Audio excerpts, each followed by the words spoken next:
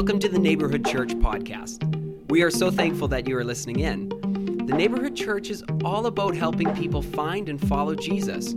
We hope that through these podcasts you are encouraged, that you're inspired, and that you're provided with practical wisdom on how to find and follow Jesus. We hope that you enjoy today's podcast.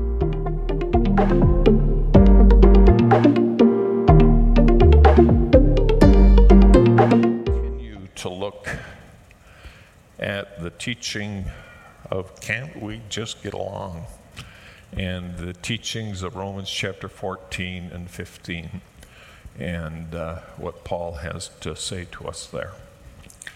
About 3 years ago, I was driving down, I was not driving, I was a passenger.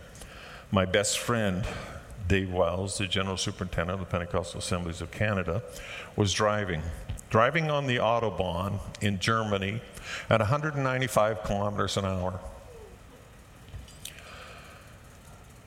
And that's perfectly acceptable there. Perfectly okay to drive 195 kilometers an hour down the Autobahn. And the truth of the matter is, apparently, they have no more accidents than we do, and no more fatalities than we do. So if they're driving 195 kilometers an hour down a freeway, a road, it would indicate to me that they must really be paying attention to the rules and the regulations. And so today we're going to look at scripture, and this may stretch you a little bit.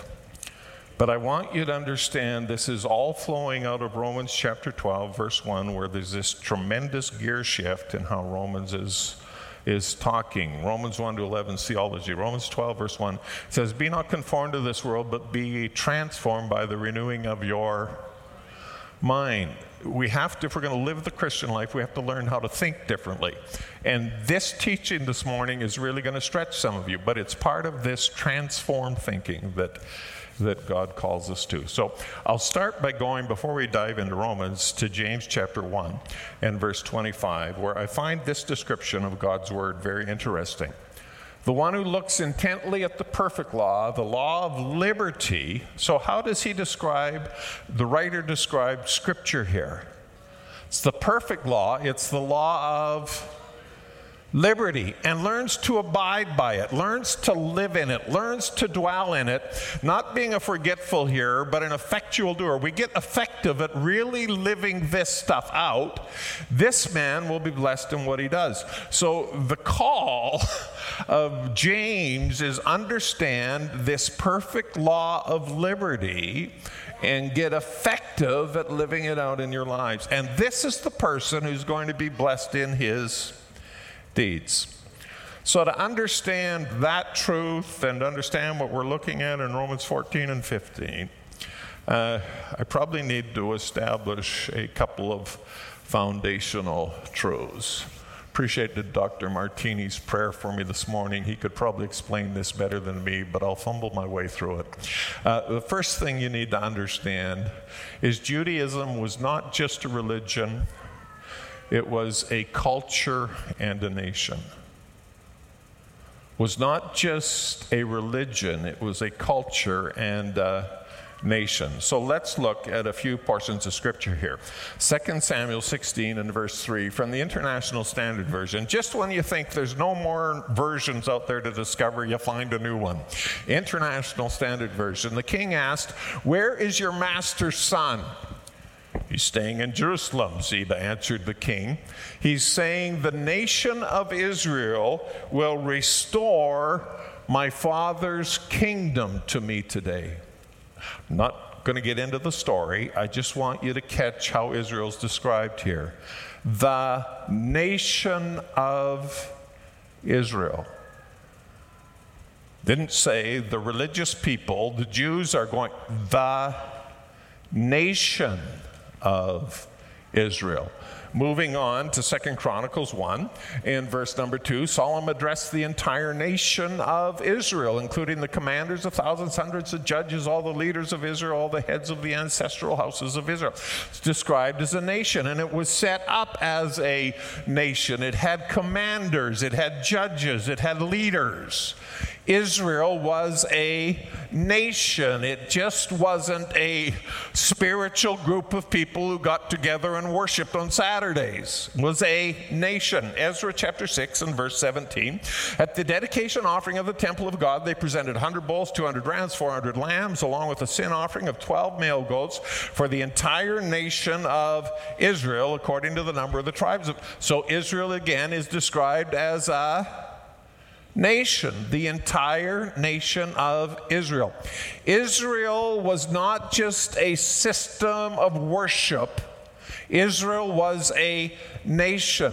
It was a nation with a leader. It was a nation with armies. It was nations with some laws. They had laws about what you do when your wife is really beginning to get on your nerves. They had laws about what you do when your neighbor steals your cow. It had rules about who you went to see when you weren't feeling well, and they would make judgments about whether you're still able to mingle among society or you need to be bedridden for a while. They had medical systems in place. They had sanitation processes that were clearly understood. And they had holidays. 7 big holidays a year. Holiday of Pentecost. Holiday of the lights, the holiday of the Passover, holiday of the atonement. They had all kinds of holidays. So it was a nation. And that was all working really well for them until the Holy Spirit fell and the Gentiles began to worship God too. The term Gentile is a Latin word rooted in the Latin meaning nations, and it's used within the Bible to differentiate the Jewish people from all non-Jews. So here the crisis starts. Here the problem starts. The Jews knew what to do when you got saved. The Gentiles accepted Jesus as their Savior, accepted the victory of the cross and the resurrection, became followers of Christ. And then the discussion came, well, if I'm a follower of Christ, do I have to keep all the rules and the laws of the nation? I'm from another nation. We don't do Hanukkah. Do I have to do Hanukkah?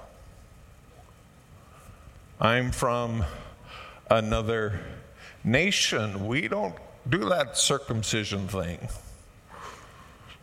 Do we have to do that? And so all of these discussions are taking place, and there's these coming together of cultures, and Paul's addressing that in Romans chapter 14 and 15. How do we handle the fact that in the church, we come from all kinds of different backgrounds and dispositions and understandings of how you do things and what is right and what is wrong? And how do we learn to live together without it becoming one war after another? So that's the first thing we have to understand. Judaism was not just a religion. Second thing we have to understand is Jesus did not break the law in the strictest sense of the word, but he interpreted it with a liberty that the legalists found offensive. He wasn't intentionally out to disobey as much of the Torah as he could find to disobey, but he did take some liberty with us that the legalists really had trouble with. Luke chapter 11, verse 37 to 39, Jesus was speaking. As he was speaking, I found that interesting. This Pharisee obviously interrupted the sermon. Jesus was speaking, and one of the Pharisees invited him home for a meal. So he went in and took his place at the table. And his host was amazed to see that he sat down to eat without first performing the hand-washing ceremony required by Jewish custom. Then the Lord said to them, "You Pharisees, so careful to clean the outside cup of the dish, but inside you're filthy, full of greed and wickedness." Jesus ate din-din without washing his hands. My mom's dead, but if she'd read that last week, it would have killed her. Jesus ate dinner without washing his hands. Jewish custom was, you don't eat dinner without performing the hand-washing ceremony required by Jewish custom. Luke chapter 6, 1-5. One Sabbath day, Jesus was walking through the grain fields. His disciple broke off heads of grain, rubbed off the husks in their hands, and ate the grain. But some Pharisees said, "Why are you breaking the law by harvesting grain on the Sabbath?" Jesus replied, "Haven't you read in the scriptures what David did when he and his companions were hungry? He went into the house of God, broke the law, by eating the sacred loaves of bread that only the priests can eat. He also gave some to his companions." And Jesus said, "The Son of Man is Lord even over the Sabbath." So Jesus is saying, yeah, I gave you the Sabbath. I gave you the Sabbath as a day of rest. And rest. But the Sabbath wasn't made so you could keep rules. The Sabbath was made for your benefit. And there's no sense calling it a day of rest if you're starving. So if you're starving and there's no food around and you're in the middle of a grain field, take some grain and have a bit to eat. Pharisees couldn't accept common sense because their rules said you don't do anything like that on the Sabbath. But Jesus took some liberty with the rules, the laws, the customs of the time, because there was a need there. The need trumped the rule. Luke 7:33-35 really reveals the problem with legalism. John the Baptist lived in the wilderness eating grasshoppers. And you say he's possessed by a demon. And I, on the other hand, go to your feasts and drink with you, and you say I'm a glutton and a drunkard. Terrible, a friend of tax collectors and other sinners. Legalism will put you in a really difficult place where the people who aren't having any fun, you say, well, there's something wrong with you. You must have a demon. And then if they see somebody who is having fun, they got to make sure you're not having fun, because good Christians don't have fun. They've got a very little strip they let you live in. But God wants us, as we come together as people, to discover that in the kingdom of God there is maybe more liberty than we've discovered. And really we're supposed to stand fast in the liberty wherewith Christ has set us free, and not be entangled again with the yoke of bondage. So 10 road signs on the highway of Christian liberty. I'm going to drive 195 kilometers an hour. For those of you who like stories, you're going to be deeply disappointed. I have no significant story for you this morning until the end. So write quickly as we take notes. First road sign: extend acceptance to every believer. Extend acceptance to every believer. We talked about that in depth last weekend. We buried my mom on Thursday morning. We had a triumphant, victorious celebration of her life Thursday afternoon. My 3 sisters gave eulogies of my mom, and Pastor Donna gave a eulogy of her too. I was asked to lead the service. I told them they had 3 minutes, and every one of them obeyed me except my youngest sister. But every one of them talked about how accepting a person my mom was. It moved me to hear them. And it reminded me that that is a trademark of people of faith. We accept one another. Number 2, do not dictate to others what they can or cannot do so that the Lord can direct their lives. Some of us are control freaks. We really like to be in charge. We really like things done our way. I won't ask you to stand if you fit into that group, but we need to get over that. We need to get over that. You see, in prophesying that something was about to change, the Old Testament prophets talked about the fact that something new is going to come, and I'm no longer going to write the law on tablets, but I'm going to write it on your hearts. And some of us are so convinced of what everybody else should be doing that we want to, early in their spiritual development, hand them a tablet of the 10, 12, 14 things that are right and wrong for them to be doing. And we rob them of the opportunity to get into God's presence with God's Word and figure out what the Holy Spirit is saying to them and what He's calling them to do and to be. Don't be the Holy Spirit for someone else. Don't be the Holy Spirit for someone else. Number 3. Never assume a position that you are not qualified to fill. Romans 14, 9-12. So we talked about the first 2 last week. For to this end Christ died and lived again, that he might be Lord both of the dead and of the living. But you, why do you judge your brother? Or you again, why do you regard your brother with contempt?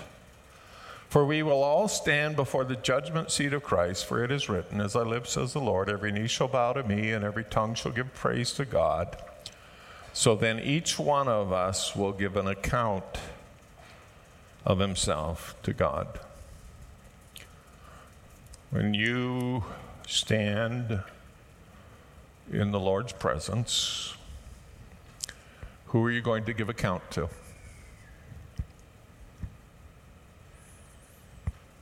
You're going to give account to God. There's nobody worshiping with you this morning who you're going to have to give account to.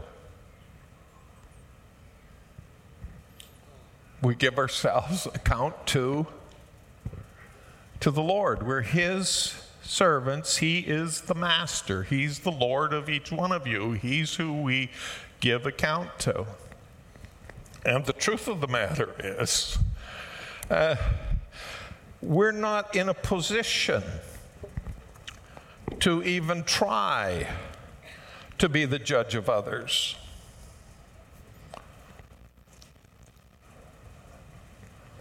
Do you ever think you really have all the facts? Do you ever think you really do?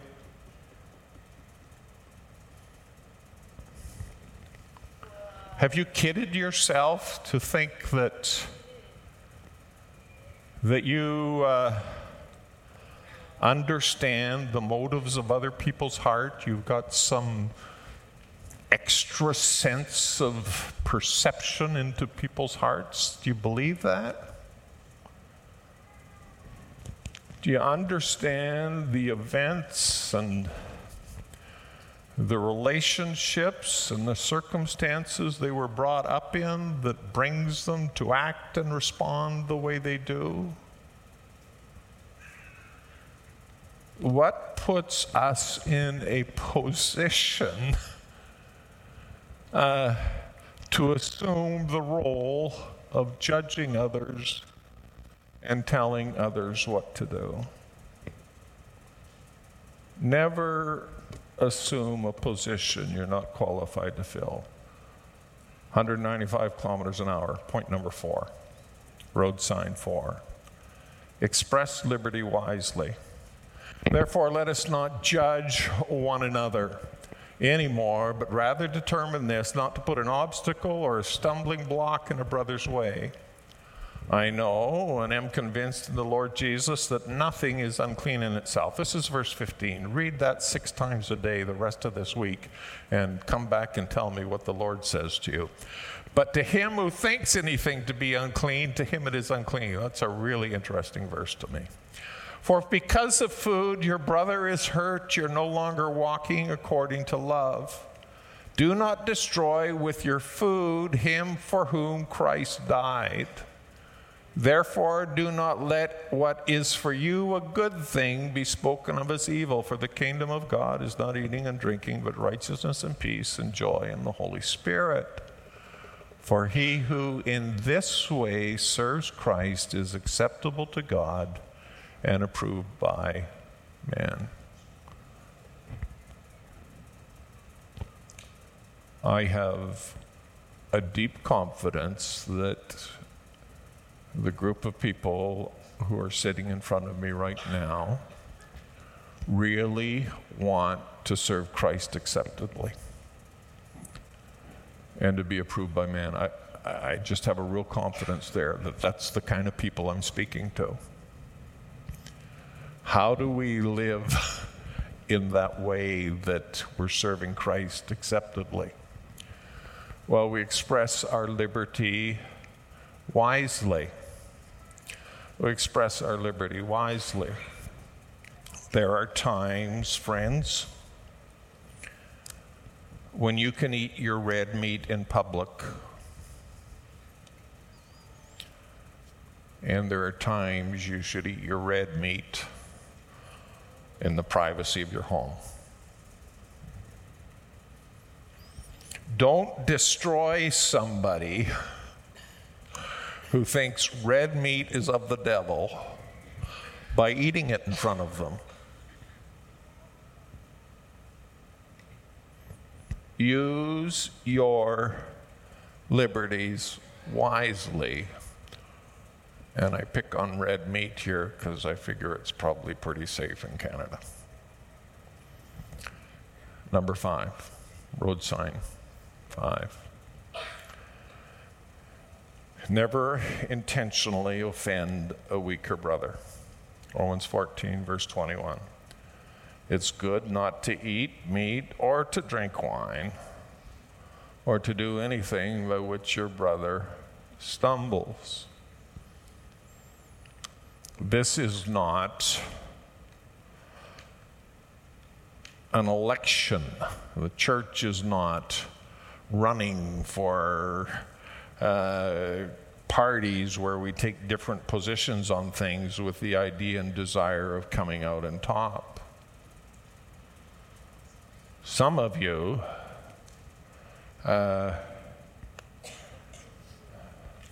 may think that those tiny little cups we pass around to celebrate the Lord's Supper are absolutely ridiculous.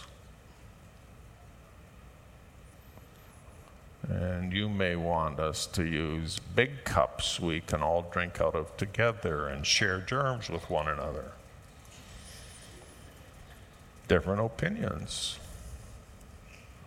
Don't split the church over it.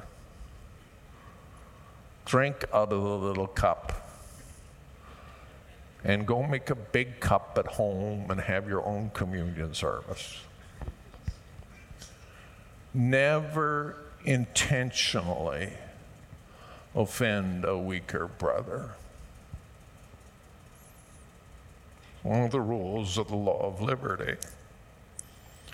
And number 6, there's no need to broadcast your views to convince others how right you are. This is a great verse, Romans 14:22. The faith which you have as your own conviction before God. Happy is he who does not condemn himself in what he approves. Before I talk about the first part of the verse, let me talk about the last part. You have to have your own convictions. Blessed, happy is the person in developing their own convictions, develops good, solid convictions that are not going to bring him into condemnation.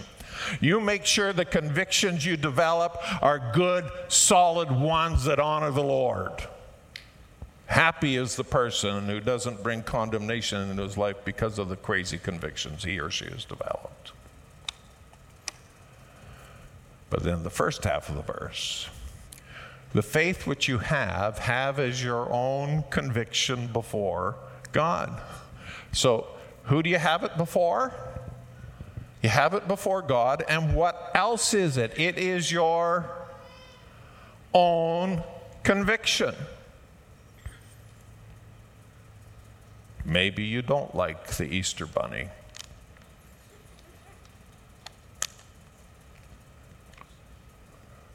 I respect the pathway you have walked to come to that conviction. I honor you in that conviction. But don't broadcast it all over the church so it becomes a divisive issue where we got the Easter Bunny lovers on this side and the Easter Bunny haters, the three of you, on this side. Don't live like that. Don't conduct your relationships in the body of Christ like that. Have convictions. Have firm convictions. Have strong convictions. Be a person of character and strength. But part of that is having the strength of character to accept the fact that other people are going to see some things differently than you. Road sign 7. Be aware. Exercising personal liberties indiscriminately and hurting weaker believers is sin. Truth is, food will not commend us to God. We are neither the worse if we don't eat red meat, nor better if we do eat red meat. But take care that this liberty of yours does not somehow become a stumbling block to the weak. For if someone sees you who have knowledge dining in an idol's temple, eating at the wrong restaurant, eating that meat that was supposed to be bought for idol worship, will not his conscience, if he weak, be strengthened to eat things sacrificed to idols? He says, you can get somebody by observing you living against their own conscience.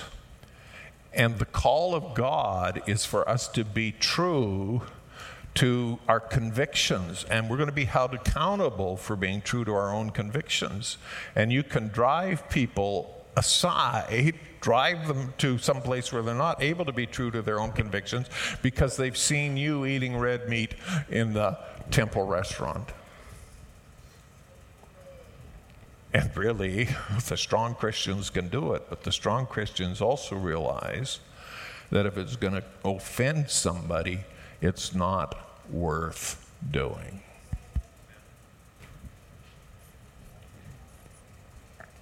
Which is a pretty good segue to sign number 8. Don't live to please yourself. Don't live to please yourself. Romans chapter 15. Now we who are strong, and remember somebody switched the price tags on us. We tend to think of the strong Christian as the one who really knows the rules and lives by them. But in the context of Romans 14 and 15, the weak Christian is the one who has all the rules and wakes up in the morning making sure, vowing to God that he's never going to take any grain heads in the harvest field. We who are strong ought to bear the weaknesses of those without strength and not just please ourselves. Each of us is to please his neighbor for his good, to his edification, for even Christ did not please himself, as it is written, the reproaches of those who reproached you fell on me. Catch the emphasis of these 3 verses. verse 3rd line, don't just please yourself. 4th and 5th line, we're to please our neighbor. And 6th and 7th line, Christ did not please himself. Memo. It's not about you.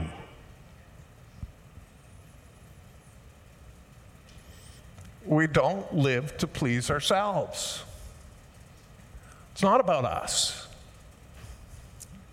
It's not about us. We don't live to please ourselves. 1 Corinthians 6, 12 and 13, all things are lawful, but not all things are profitable. All things are lawful for me, but I'll not be mastered by anything. Food is for the stomach is for food, but God will do away with both of them. The body is not for immorality, but for the Lord, and the Lord is for the body. All things are lawful, but all things aren't going to benefit you, and all things are not going to benefit the body of Christ. And Christians are people who do not live for themselves. They live for Him. And I would take it a step further and say we live for each other. Road sign number 9. All convictions must be personal and word-based. So Paul is ending this discussion in Romans 15, and we'll get there in a second. Romans 14, verse 5, he says, one person regards one day above another, another regards every day alike. Each person must be fully convinced in his own mind. So, some people come to Christ and they think as Christians, of course you celebrate Hanukkah. They did it in the Bible. And some Christians come to Christ and they say, that's ridiculous. We're Christians. We don't celebrate Hanukkah. We celebrate Christmas. And then there are some people who say, Hanukkah? Christmas? Hanukkah is Jewish. Christmas has its roots in paganism. We don't celebrate anything.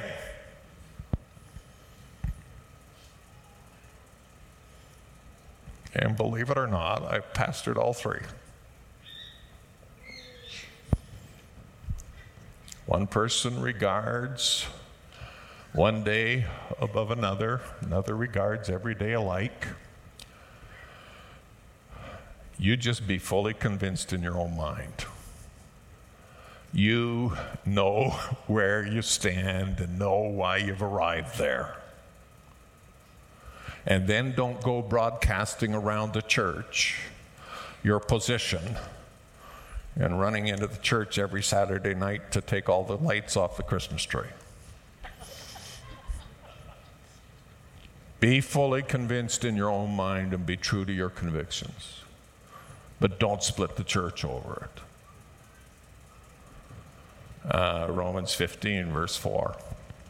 So now we're at the end of this discussion about weaker, stronger brothers and all of us learning to get along. Whatever was written in earlier times was written for our instruction, so that through perseverance and encouragement of the Scriptures, we might have hope. So what do we do as Christians? We have a responsibility, and this is what we need to teach our young believers. And I love the title of Pastor Gordon's classes, Biblical Principles. We need to teach biblical principles to Christians, not a list of rules. We need to teach them how to get alone with God's Word and listen to the voice of the Spirit and build their own convictions. That's our responsibility. It really, really matters. Your convictions need to be personal and so strong inside of you, not because you got them as a list from somebody who led you to Jesus. Here's what you need to start doing now, but because you got into God's presence and you got into God's Word, and as a result of being in God's presence and in God's Word, you know where you stand. That's how this thing works. And number 10.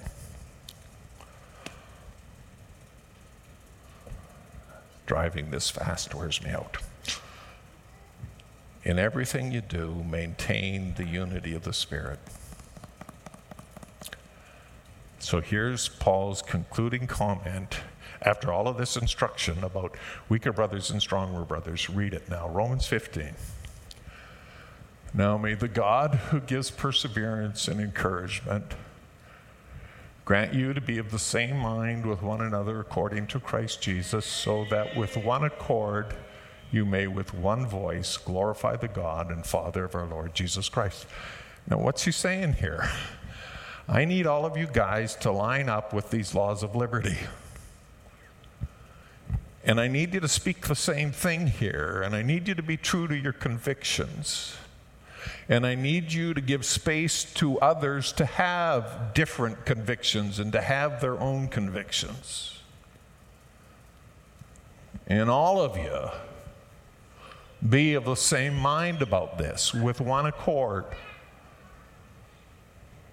It's a real major emphasis of New Testament, Ephesians 4, verses 1 to 3. I, the prisoner of the Lord, implore you to walk in a manner worthy of the calling with which you've been called, with all humility and gentleness, with patience, showing tolerance for one another in love, being diligent to preserve the unity of the Spirit in the bond of peace. Well, I just had to tell him what he was doing was wrong.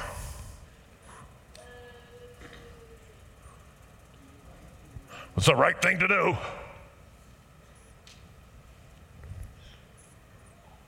Was it? Did it maintain the unity of the Spirit in the bond of peace? That's the hallmark of walking worthy of Him.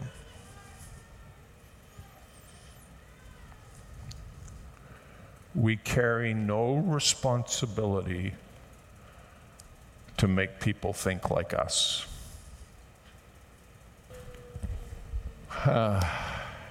Next verse.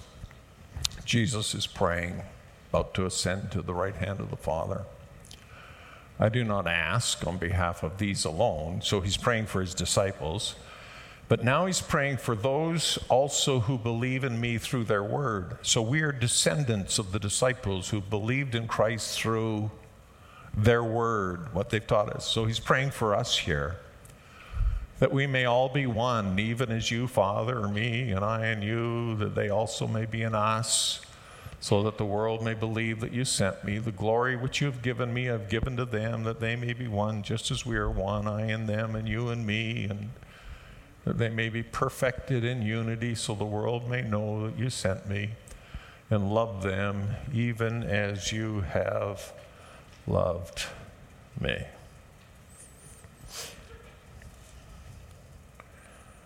Promised you a story.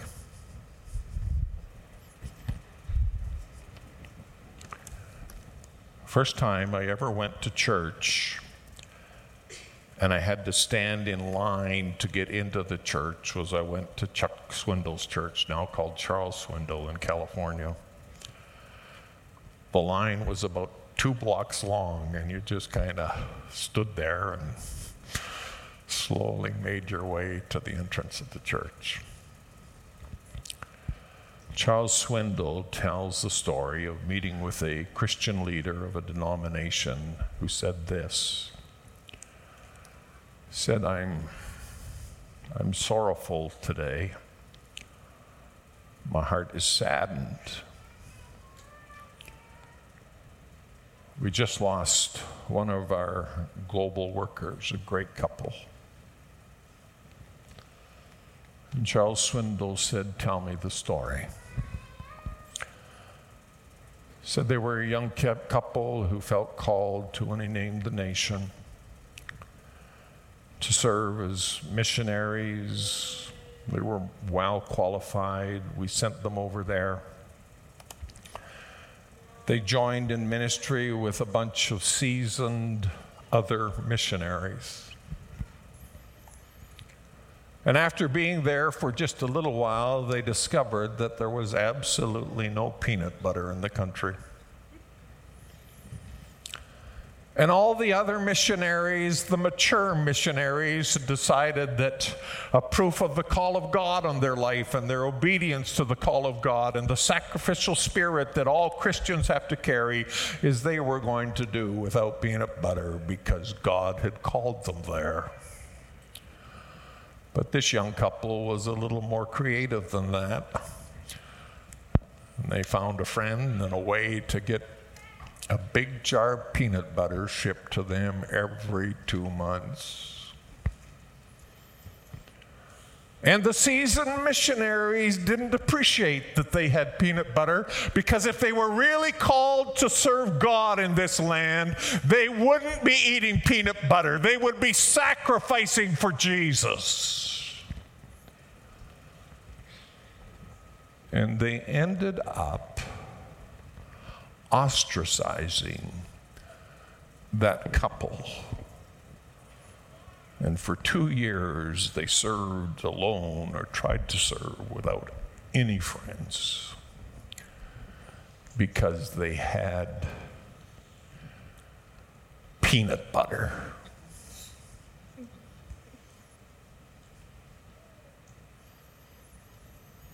Friends,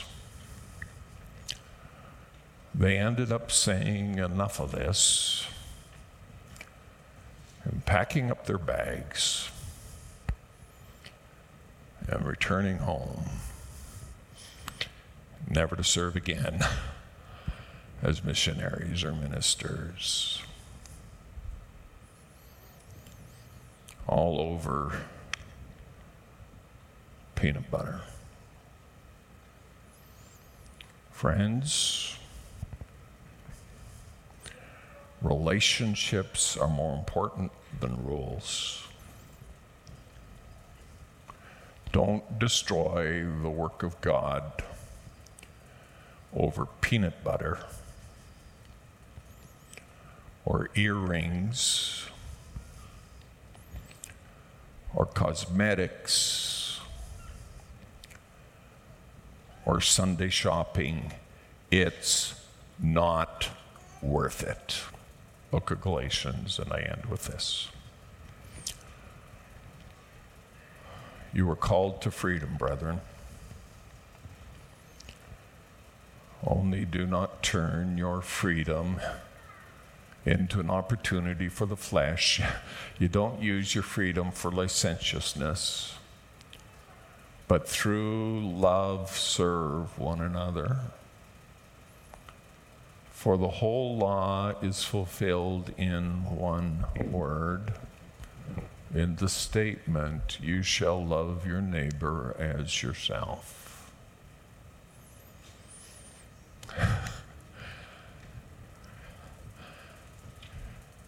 We just love one another.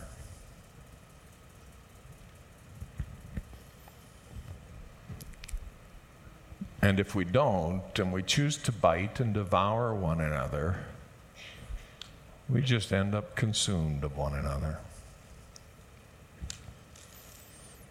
It's not worth it, friends, to fight and argue about peanut butter and Sunday shopping. Whether women can dye their hair or not.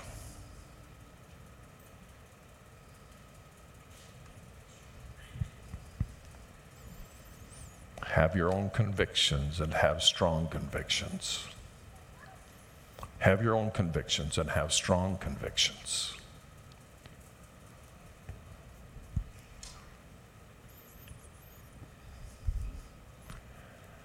but respect the right of others to get into the Word of God and in the presence of the Holy Spirit to come to their own convictions. Let us stand.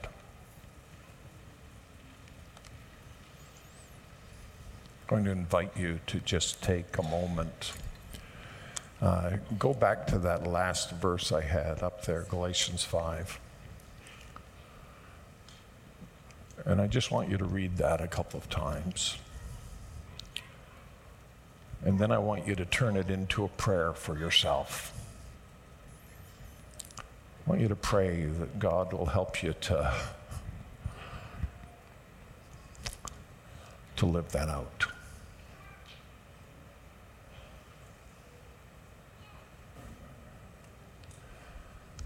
Father, I'm guilty of thinking that the way I was raised and the culture I was raised in and the traditions I was taught and the list I had was part of the pathway to heaven. Forgive me. I pray, Lord, that you would do a work in my heart where I'm willing to love and embrace and accept the reality and the right of others to have their own convictions, knowing that ultimately they'll be responsible to you for them. Do that work in my heart, do that work in our hearts. And may the Neighborhood Church be known as a place where we love one another and not a place where we bite and devour one another. In Jesus' name we pray.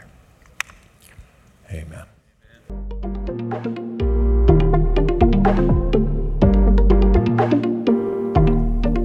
We are so thankful that you've listened in to the Neighborhood Church podcast. If you have questions or comments about what you've heard, we would love to hear from you. Go to the podcast description and follow the link to get in touch with us. Everything we do would not be possible without your generosity. If you would like to give, check out that same link in the podcast description. If you have enjoyed this podcast, be sure to subscribe and share it with your friends. Thank you again for listening. God bless you.